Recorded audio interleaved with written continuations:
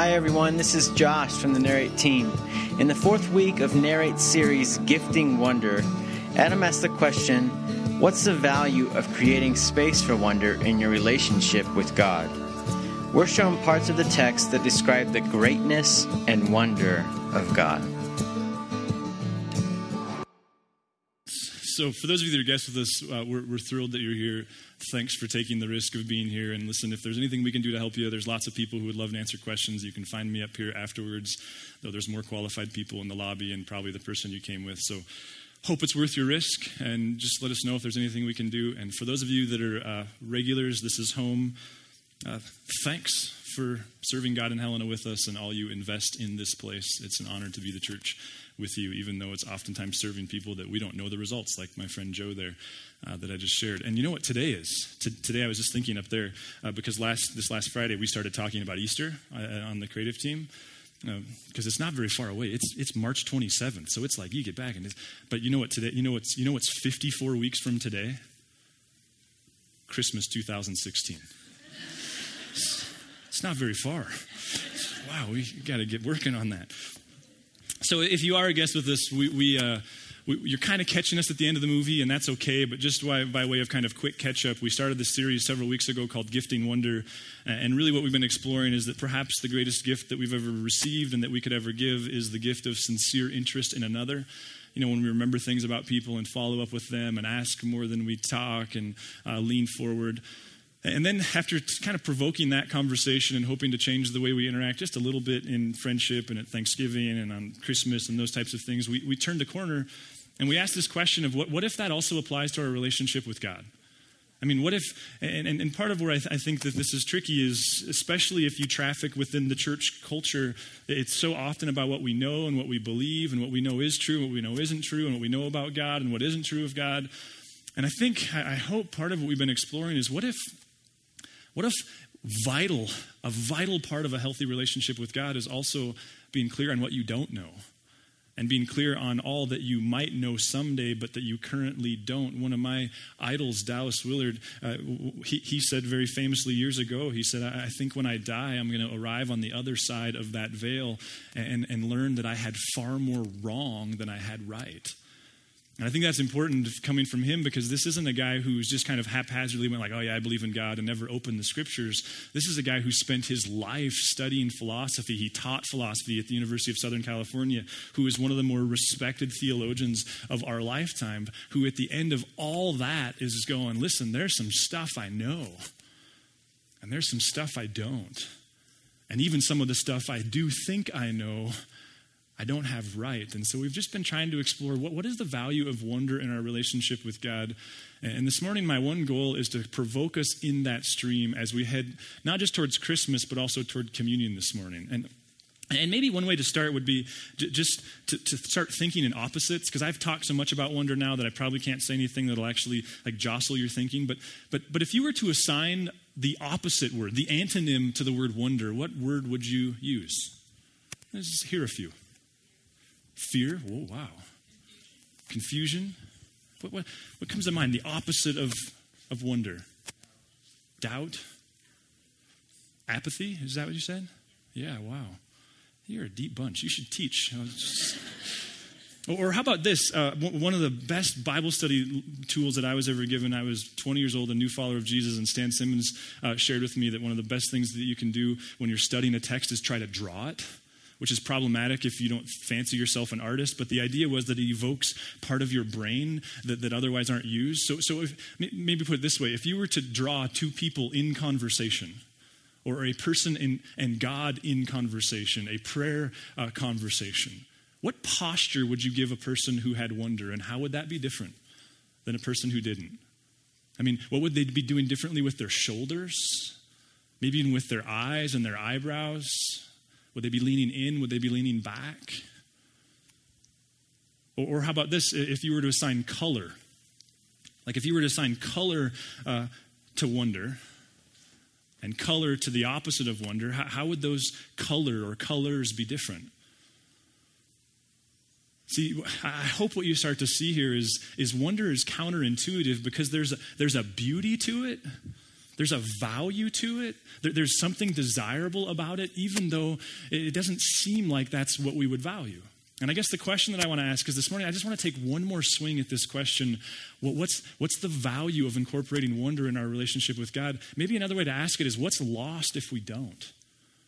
And there, I think the book of Ecclesiastes can help us quite a bit. Now, if you're not familiar with the book of Ecclesiastes, there's some famous songs from that book that you may be familiar with. Was it Simon and Garfunkel? So you've heard it even if you've never read it.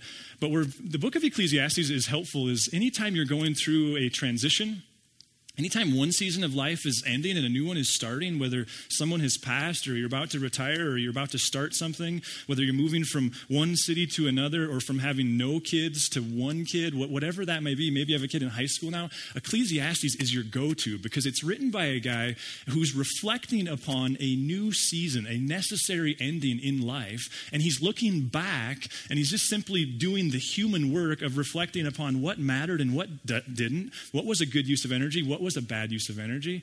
And this summer, that's kind of a habit I have in the summer. I think it's part of me doing my job well and leading well as I kind of am in this reflective stage. And so I read through Ecclesiastes, and it was actually from chapter 5 that this series was actually born because I had this very troubling experience in Ecclesiastes 5. Listen to this.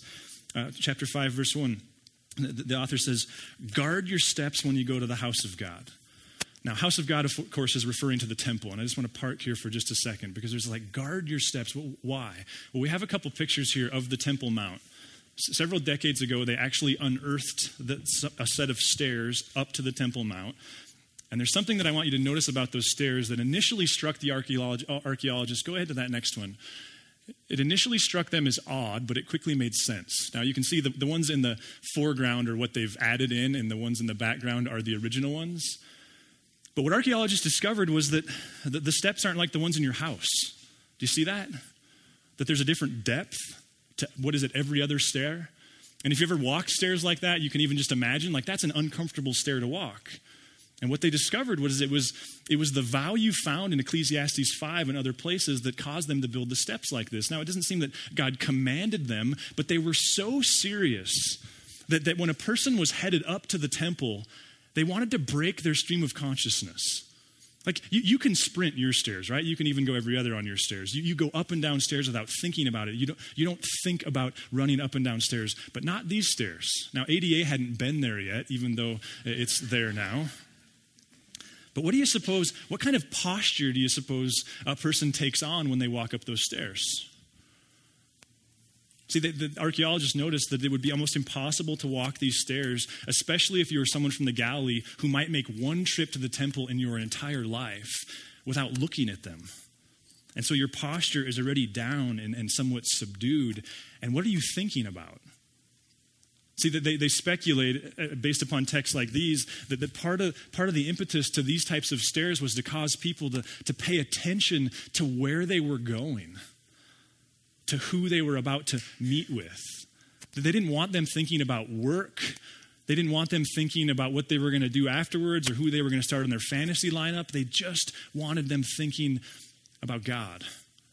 Now listen to the way that this continues. Go near to listen. Okay, fair enough. And then look at the next, look at what the opposite of listening is. Rather than they offer the sacrifice of fools who do not know what they do wrong.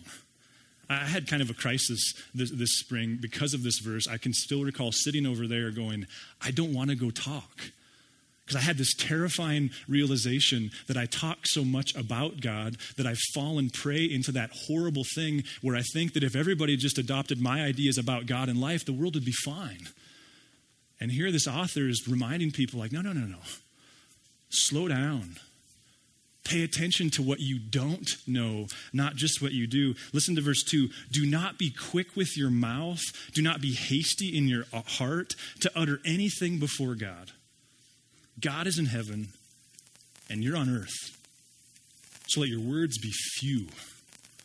There's this kind of like, whoa, slow down, right? This sense of humility, this reminder. And remember, these are people who would have memorized the text. Like, we don't even read Leviticus. They would have memorized its every word. So these aren't people who are sloppy in what they can know about God. And yet there's this deep, reverent reminder of what they don't know about God. And so we ask this question, what's the value of wonder in our relationship with God? And I wonder if part of it is we remind ourselves that we know God, but we've not mastered him. Like, we have a relationship with him because of the cross, but that's because of who he is, not because of who we are. That he's not our homeboy and he's not our buddy, that he's the sovereign king of the universe who in his grace has made friendship with him possible, but he's not human and he's not our equal and he's not our chum. It's like eating gummy bears with the president, right? Like playing putt around with I don't even know how you begin to put this into form, but we are so yoked to an unequal. That's the idea. What if wonder creates reverence and it causes us to be confident about what we do know, but to live in this constant posture where we're reminded, wait a minute. I don't own him. I don't have a corner on that market.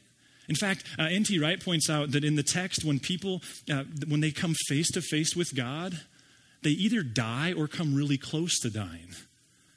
There's this thing, and we don't have a word for it. It's reverence. It's the fear of God. I don't know what it is, but it's this reminder. See, they're creating this situation. When you're walking the temple steps, remind yourself of just how foreign God is compared to you.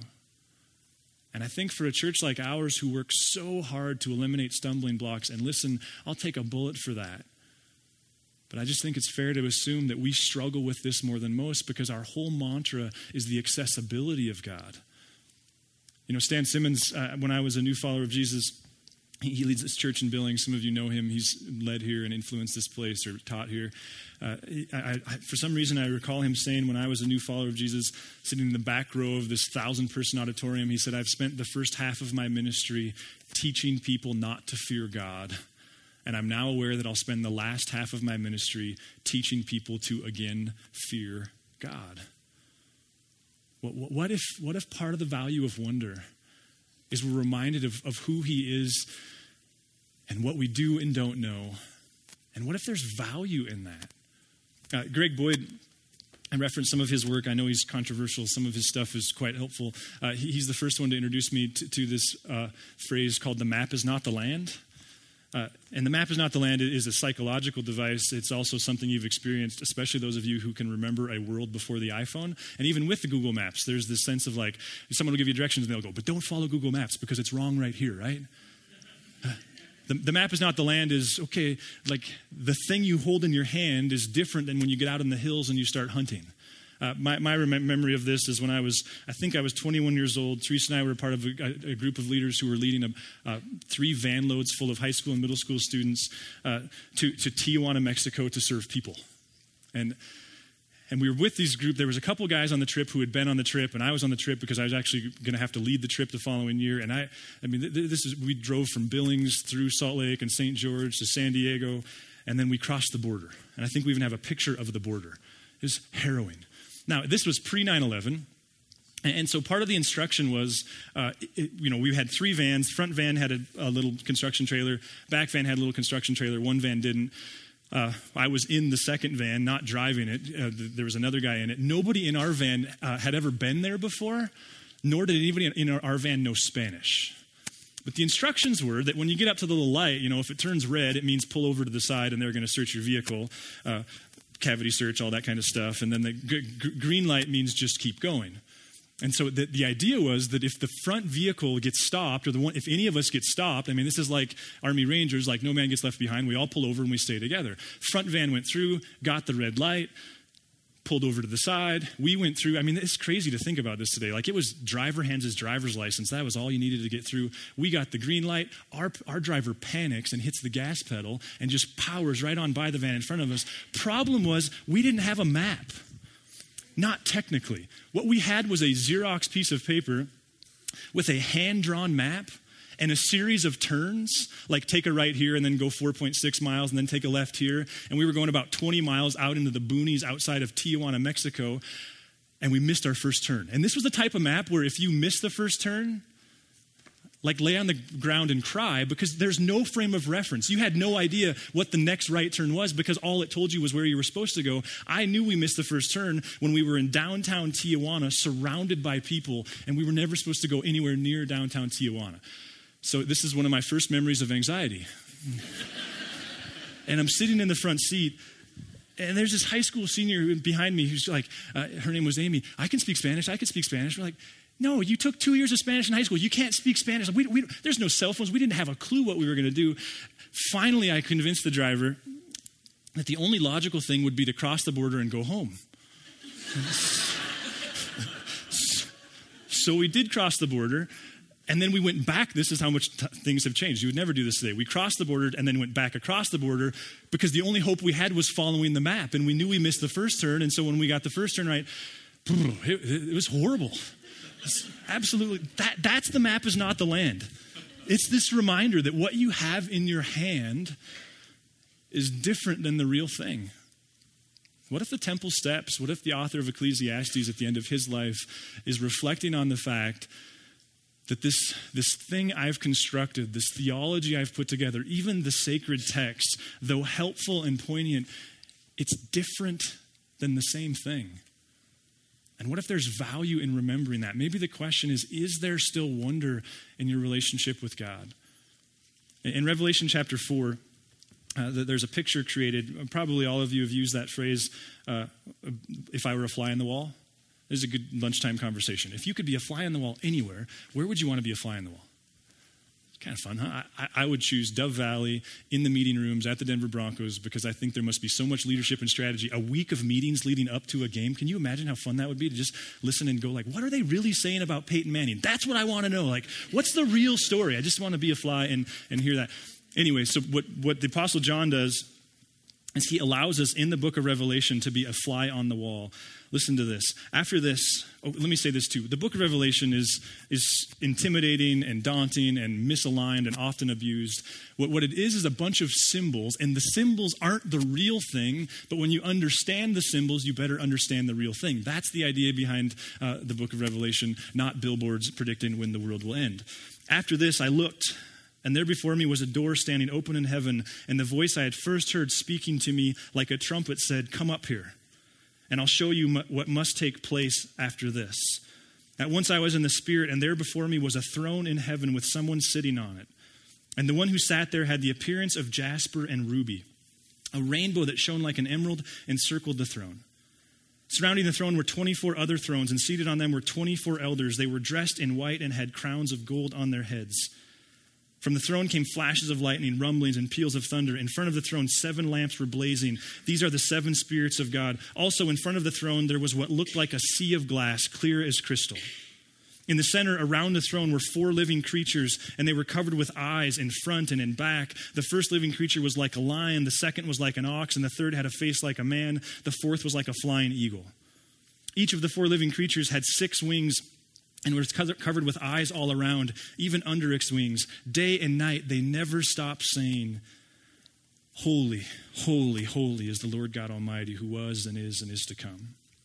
Whenever the living creatures give glory and honor and thanks to him who sits on the throne and who lives forever and ever, the 24 elders fall down before him who sits on the throne and worship him who lives forever and ever. They lay their crowns before the throne and say, "You are worthy, our Lord and God, to receive glory and honor and power. For you created all things, and by your will they were created and have their being." Maybe the question is this the God that you believe in? Or is the God you believe in much more whittled down, much more trivialized, much more manageable, much smaller? You know, household idols are idols because they're perfect. They're perfectly understood. Everything's explainable by them. So much so that you can hold them in the palm of your hand or contain them in your house. Maybe the question as you head into Christmas this year is simply, is this the God you believe in? Is he still that big, that beyond comprehension, that knowable and unknowable, that holy, and altogether different than you? N.T. Wright says it this way in a great book that I also referenced on your mind map. He says, faith is always down the road of an enlarged view of God, a view constantly checked and revised in the light of the text or the Bible. You know, what's interesting to me is early on in this text, John, he gives the context for the entire thing. He tells us what's really important. In verse 2, he says, "At once I was in the Spirit, and there before me was a throne in heaven with someone sitting on it." He wouldn't even dare use a symbol. Just someone sitting on a throne. And it tells us the first important thing that John thought we needed to know, that this being is sovereign. He's king.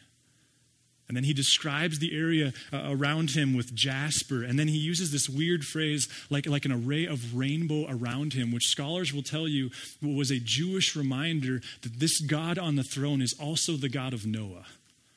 A God who makes good and beautiful promises to us and always keeps them. A covenant-keeping God. Maybe the question this morning is, how big is your God? And are you able to hold in suspense, in tension, what you know and don't know about him? You know, I was thinking this week after connecting with a friend that the hardest part of life is that it has seasons. And man, I'm just getting started. I get that. And we can really easily resent seasons. I wonder if part of the reason why God has designed a life that allows seasons is because seasons, they jostle our preconceived notions in ways that otherwise maybe we're not capable of doing that. Listen, everyone here is either looking ahead at a changing season or smack in the middle of one. Whether you're dealing with death, whether there's a whole new business season ahead of you, whether retirement or starting a business is ahead of you, whether you've got a son or a daughter who's about to move into high school, whether you're looking at an empty nest, maybe you got a diagnosis. There's a season, and they're terrifying. Maybe part of God's design for seasons is that it allows you to take everything you know about him and hold it in suspense with everything you don't. Maybe seasons invite you to wrestle with him beyond your convenient conceptions of him in whole new ways. And maybe this life isn't just about getting your ticket to heaven. Maybe it's about developing this relationship with God that continues forever. Maybe he doesn't just wave a wand when you die and make you into the person that he wanted you to be. Maybe that's the purpose of this life. And so the seasons are designed to teach you to trust. The seasons are designed to teach you to wrestle, to struggle, to want to know and be okay with not knowing. Listen, I think intellectually it's really easy to assign value to wonder and yet to resent it when it's unfolding real time in our lives. Maybe wonder isn't supposed to be just an intellectual exercise, and maybe there are times where we go, okay, I'm going to completely challenge my notions. I'm going to study this text. I'm going to do something completely different. Maybe sometimes it's just about embracing a new season and re-engaging God and the text and his people and asking, what did you bring into this season that you knew about him, and what's being called into question, and what new things about himself and yourself does he want you to know? Listen, if you're someone who is new to this idea of exploring Jesus, what we wouldn't want to be lost is the fact that there's things we can know. And that's why the cross, that's why the birth, that's why the resurrection is such a big deal.